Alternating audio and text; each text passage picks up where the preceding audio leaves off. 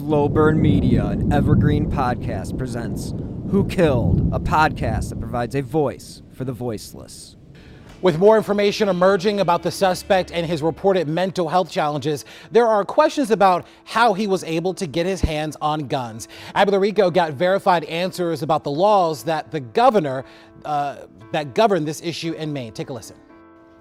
There's often the conversation about red flag laws, which aim to take firearms away from people who might pose a risk to themselves or others. In fact, social media users are already talking about it. So does Maine have a red flag law? We turn to Maine's state code and attorney general's office to verify no. Instead, it's a yellow flag or yellow paper law. It's a process with more steps than the more assertive red flag laws in some states. That means they do have extreme risk protection orders, which can be used for law enforcement officers to remove firearms from the possession of people at risk of using guns to harm themselves or others. But in Maine, it goes into effect, quote, when a law enforcement officer has taken a person into protective custody. So it requires someone to have had a run-in with the law. Then, a medical practitioner must, quote, assess whether the person presents a likelihood of foreseeable harm. And that is a hindrance, according to Maine's Deadly Force Review Panel 2022 report, which pushes for more resources and education around the law. How about red flag laws in D.C., Maryland, or Virginia?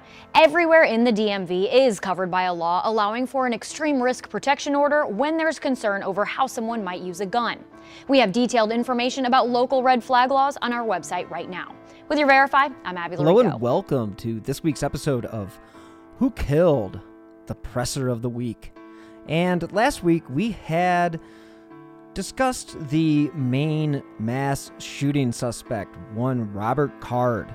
And what we have learned in the meantime is the officials and the authorities in this state seemingly have dropped the ball on whether or not this individual should have owned a firearm. We all know that this is a very touchy subject, as people like to spout about the Second Amendment and do, hey, fair enough, do what you want. I'm not against you. But I am against the idea that you had the reservists tell the police that you think this man is close to snapping and might commit a mass shooting. So what do authorities do? Authorities go to this man's house. They knock on the door. They request to see one Robert Card. And they do not receive a response. So they leave. And that's pretty much the where things stand today. Because that's, I'm pretty sure, all they did as far as investigating this guy goes. Even though that there were text messages and emails exchanged talking about how this guy is just about ready to snap, I'm beginning to think that there may have been some red flags here that just weren't seen. Or maybe there just aren't enough resources out there for these red flags to have been picked up. But what I'm seeing is a lack of ownership of this mistake.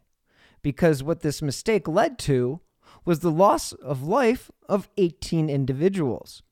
And countless lives have been ruined because of this mass shooting event, as they always are. But as we sit here today, the information that we know now is something that should have been accepted at the beginning of this investigation and acknowledged. And if they would have just followed protocol and spoken with this individual, there were laws in the books that could have let them take his guns away from him. Apparently, this guy was a very right-wing aficionado. And what do we know about them? They love guns. So Gun Man goes on gun sites. One site in particular is Don Jr. Don Jr.'s been preaching about getting an AR-15. And if you don't have an AR-15, you better go get an AR-15 because they're going to come take away your AR-15s. Well, the problem with that is it takes people like Robert Card, who then take that note from Idiot's son as being some sort of truth, and then they snap. Clearly, this individual had a lot more going on than just reading some Twitter and getting radicalized. But if you look at his Twitter visits, his website visits, those are the signs of somebody who is being radicalized. If you spread hate and you repeat the rhetoric that you see on these crazy right-wing, and I'm talking crazy right-wing, right as far as right goes, like Matt Getz, he's a loser and a pedophile. And most likely going to get involved in some sex trafficking stuff. So anyway, again, you're associating with some really classy people over there. So you get these far extremists, and what they do is they ruin it for everybody. Because all these people were doing was just enjoying their night out. But while we have one group of people that wants to just sow division and create hate, you reap what you sow. And this is what has been sowed. And if that's an improper pronunciation, who cares? Because anybody who is on that far extremist side isn't listening to this. They don't care. And they won't ever care. And that's fine. But the people that do care, like you, me, and, majority of the people out there, I'm not going to let one little small group of people tell me what to do and think that it's okay. It's a problem. And if you guys don't support mental health bills, but yet you want to blame mental health when something like this happens, you don't get the right to do that. You don't. Nobody wants your thoughts and prayers. Nobody gives a shit. Okay? If you support all these other things and you vote down improvements for health, mental health, then shut up. You have no right. So shut up. So again, let's just remember who's to blame here. The mass shooter, clearly. Some of the media for spreading endless propaganda and hate. And, of course, our politicians who don't know anything other than how to create chaos. So if you're constantly being bombarded with the idea that we're being taken over by some news station, you shouldn't own a gun. And if you went to buy a silencer and they rejected you, that's kind of another red flag.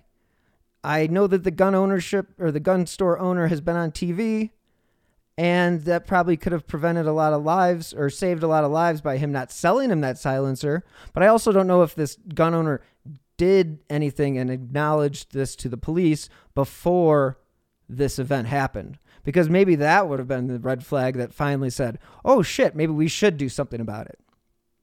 But on that note, this is the presser of the week. And I've already talked for 7 minutes, which is more than my allotted time. And I've been standing on my soapbox, so I'll step down.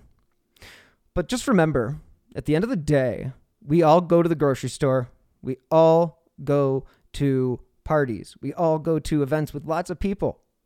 We don't want to have to worry about being shot and killed. And it's as simple as that. And if people don't stand up and say, we've had enough, we're just going to continue to repeat and repeat and repeat.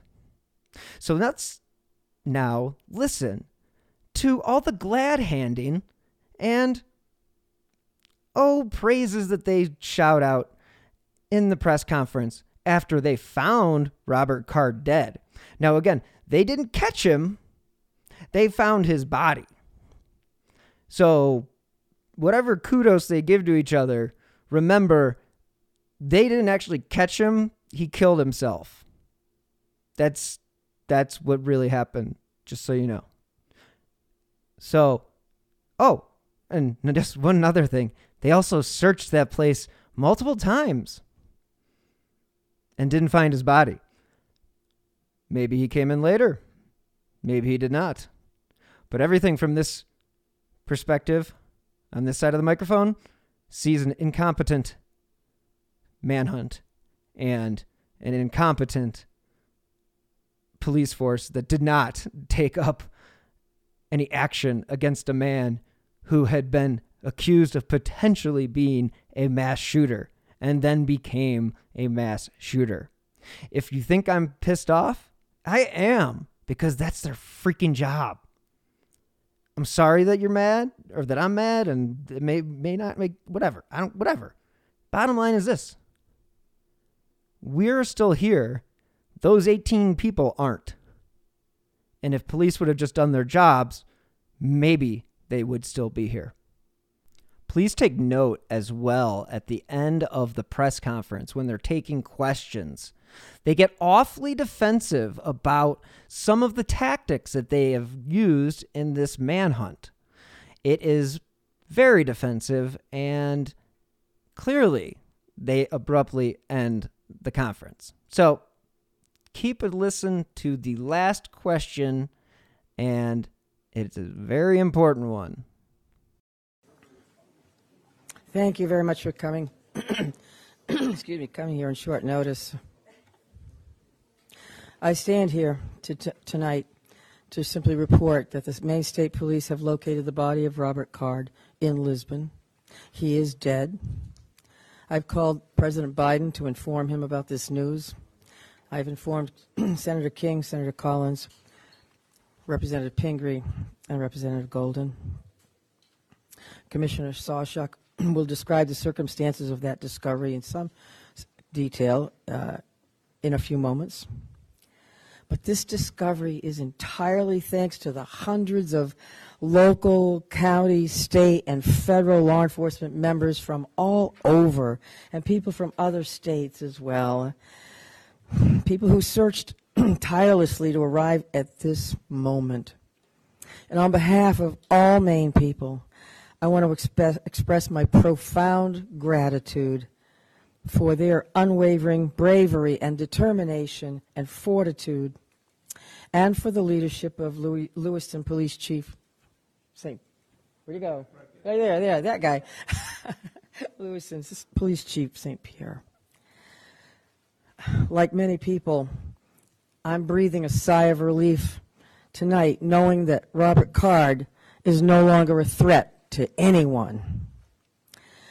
I know there are some people, and many people, who share that sentiment, but I also know that his death may not bring solace to many. But now is a time to heal. And with this search concluded, I know that law enforcement continues to fully investigate all the facts so we can bring what closure we can to the victims and their families. And I ask that all Maine people continue to keep those families and all of the people impacted by this tragedy in their thoughts and prayers. Lewiston is a special place. This isn't us. Lewiston is a great place. It's a close-knit community of fine people, people with a long history, a history of hard work, of persistence, of faith, of opening its big heart to people everywhere. And tonight, the city of Lewiston and the state of Maine begin to move forward on what will be a long and difficult road to healing, but we will heal together. Thank you. And again, my deepest gratitude of all the people of the state of Maine, to these wonderful members of law enforcement who came from all over to help us solve this crime and put closure on this investigation. Robert Card is dead. Now I'm going to turn it over to Commissioner Sawchuk.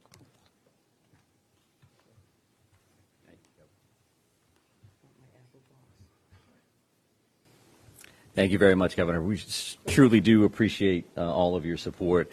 I think it's incredibly important that the next person that speaks this evening is Lewiston's chief law enforcement champion, and that is Dave St. Pierre. Dave.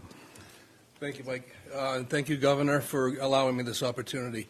Bear with me, please. I certainly did not have much time to prepare a speech here. I want to say to everybody, thank you so much. Our community can now breathe a sigh of relief, as the Governor stated, and I can't echo that enough. Our work, again, is not done here. I was very elated tonight when I got the call from Commissioner Sawchuk advising me of the revelation of what took place and that Mr. Card is deceased and no longer a threat to our community or any other community. I just don't want to forget the families that are grieving and will continue to grieve. I don't want to forget the law enforcement officials that have worked tirelessly throughout this whole event to come to a good conclusion. Our men and women of the Lewiston Police Department, of all of our surrounding agencies, we have with us Chief McGee here from Lisbon, where Mr. Card was found. This is vitally important to all of us that this conclusion came to light tonight. We're gonna grieve for the families that lost loved ones here. We're going to continue to work. We're going to persevere, and we become better people for it. In terms of working together as teams, we've learned a lot from some mistakes. We've won a lot of accomplishments this evening. Again, I wasn't really prepared for this on a Friday night at 10:30, but I'm very happy to be here and very happy to say the threat is over. Thank you. Just a reaction from your officers when they got the news of this, their officers are working this case. Sure. So our officers are being notified now as we speak. Some know, obviously, sooner than others. There are many that are still home. They're home with their families. And I'm quite certain at this point in time, we all know about this. This is something that all of our law enforcement personnel, ours and any surrounding community, has been paying very close attention to in awaiting positive news or good news. And this is by far the best news we've had in quite some time. Was there any belief at this time that the suspect was dead before finding him, or did this come as a brand new revelation that never stopped coming before this? So our reality here is that the search has been extensive. It's been thorough. It's been nonstop since the minute we started speaking with you and long before that. So all of these options are on the table, as we knew. We continued to search locations, in some cases multiple times. And we will have more information about exactly how this went down. We're going to have another briefing tomorrow morning at 10 o'clock. And I would please encourage you to think about next steps from your end, information that you would find important. And I will say that this is not going to be a long Q&A this evening. We wanted to make sure that we got this information out as fast as possible and as responsible as possible. And what I mean by that is that the time between the notification of the press release and now, there wasn't a lot of details there. There wasn't a lot of details there because we wanted to talk to the victims' families. We wanted to say, this is coming. It's important that they heard that information as close to first as anybody else. And you know who else we called? Was the family of the suspect. And they lost a loved one in this scenario. And there were many of that family that was very cooperative with us throughout. So they deserve that phone call. So we had those conversations tonight before joining you here. We also got a chance to spend some time with the brothers and sisters of law enforcement and our public safety partners that have been so incredibly helpful over the last few days, to say the least. So, one second. So right here, sir. Where exactly did you find him and when exactly did you find him? So at 7:45 this evening is when Mr. Card was located. I won't give you an exact address. It was near the river along Androscoggin in Lisbon Falls was the actual location. Ma'am, did you have a question? Ma'am, did you have a question? When do police think he died? That all remains to be seen, right? So our reality is that we found that body at 7:45, and it's 10:25 now. So there continues to be a lot of work that needs to be done here at the scene with the medical examiner's office. So there's a much more follow-up to what happened. But, sir, did you have a question? Any indication that he had an accomplice, and how was he found? I won't be able to answer either one of those questions at this point. Accomplices and things of that nature, we've had no indication of that since the very beginning. But as we've talked about before, these next steps are going to gives us an opportunity to do things as fast as we can, in the sense that we want to provide closure and information, but also slow things down a little bit, because we need to look at video evidence. We need to look at the various pieces of technology that are in play here, in hopes that gives us some additional information around some of the things that you're going to be concerned about. Yes, ma'am?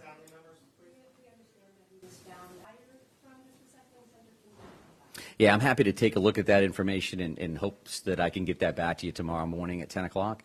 That remains to be seen.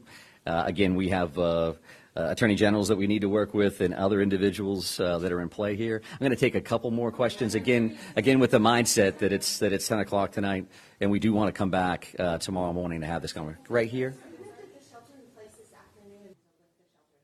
Yeah, sure. So I think that that was an ongoing conversation since the minute we actually put that in place. We knew that was an important decision. Certainly from our perspective, it made complete sense to put that order in place immediately, based on the violent nature and the traumatic nature of these crimes. And as things progressed over the next few days, since Wednesday to now, we've had a lot of conversations with various town and city leadership, with the governor's office, with Chief St. Pierre, with business owners, with residents, and we have to have that balancing act of pluses and minuses. And we had that initial surge with those communities, and those communities made perfect sense for an order.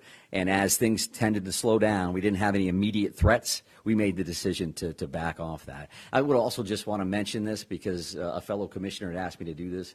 And I could walk out of here forgetting it, but Commissioner Camuso said that, and passed along, that actually that hunting restriction has been lifted as well. So the resident hunting opportunity for tomorrow is open across the state of Maine, to include those 4 communities. There's a lot of phone calls that she would receive around that. But right here, ma'am? Yes, I can confirm that. It's an apparent self-inflicted gunshot wound. Did you have a question, ma'am? I didn't state that we had searched that area before, so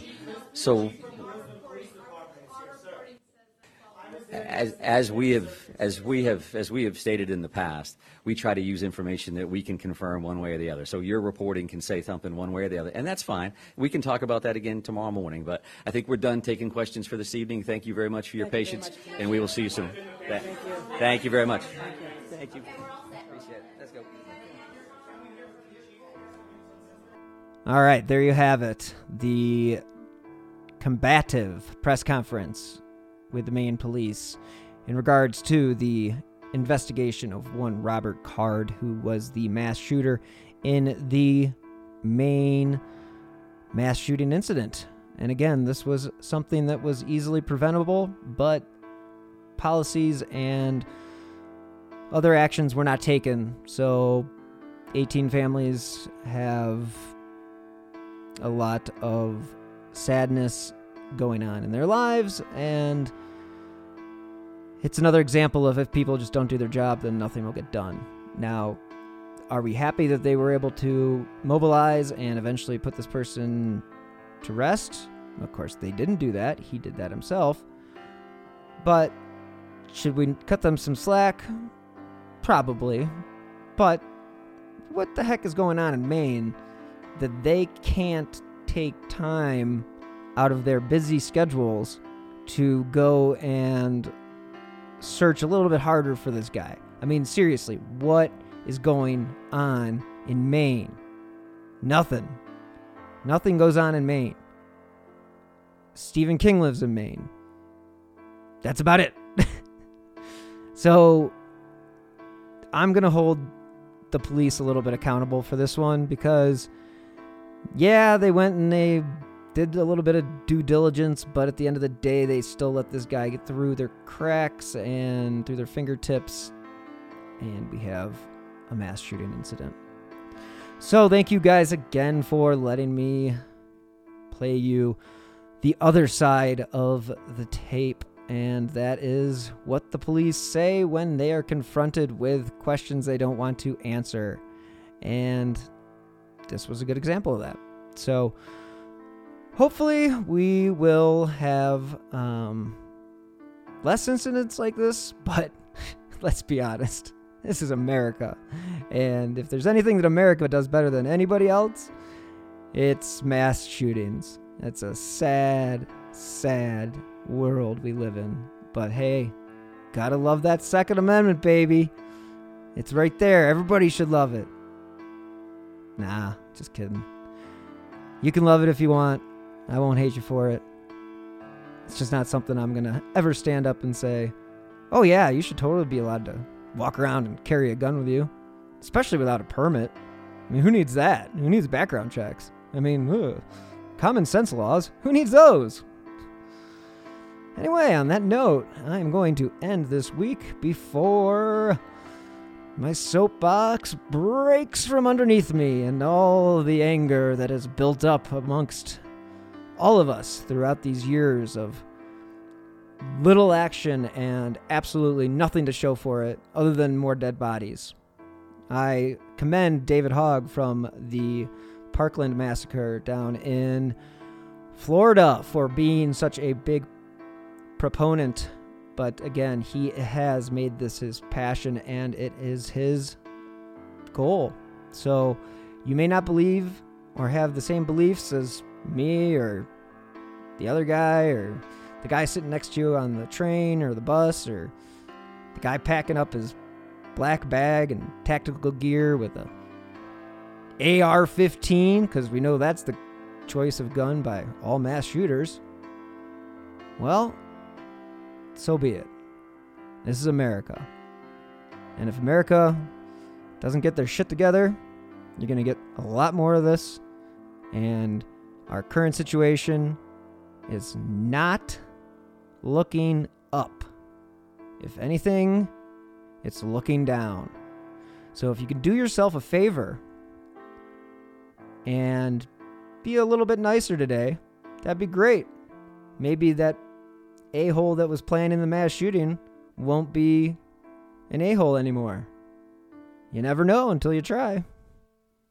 All right, guys. As you know, I do these every week. You can follow me on Twitter if you want, at BillHuffman3. I don't want to do any more mass shooting ones. These suck. And again, do your jobs, everybody. It's important. Have a wonderful day. And again, until next time, as always, stay healthy and be safe.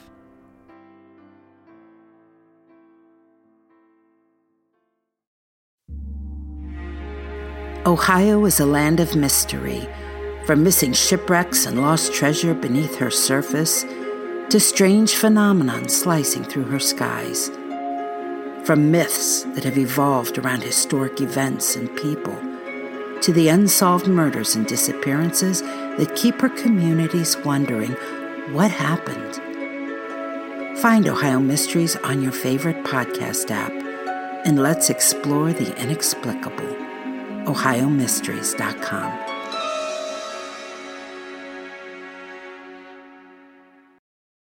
You might be surprised to know that not all serial killers are straight cisgender white men, and the victims of true crime are not a monolith either. She's Wendy and I'm Beth, and together we host Fruit Loops Serial Killers of Color, a true crime podcast. Together we take deep dives into the true crime stories about marginalized and minoritized perps and victims that often go untold. We also provide the context and nuance that these stories deserve. At Fruit Loops, we're serving up true crime with a side of history, society, culture, and some fun. Listen to Fruit Loops Serial Killers of Color on Spotify, Google Play, Apple Podcasts, or wherever you get your podcasts.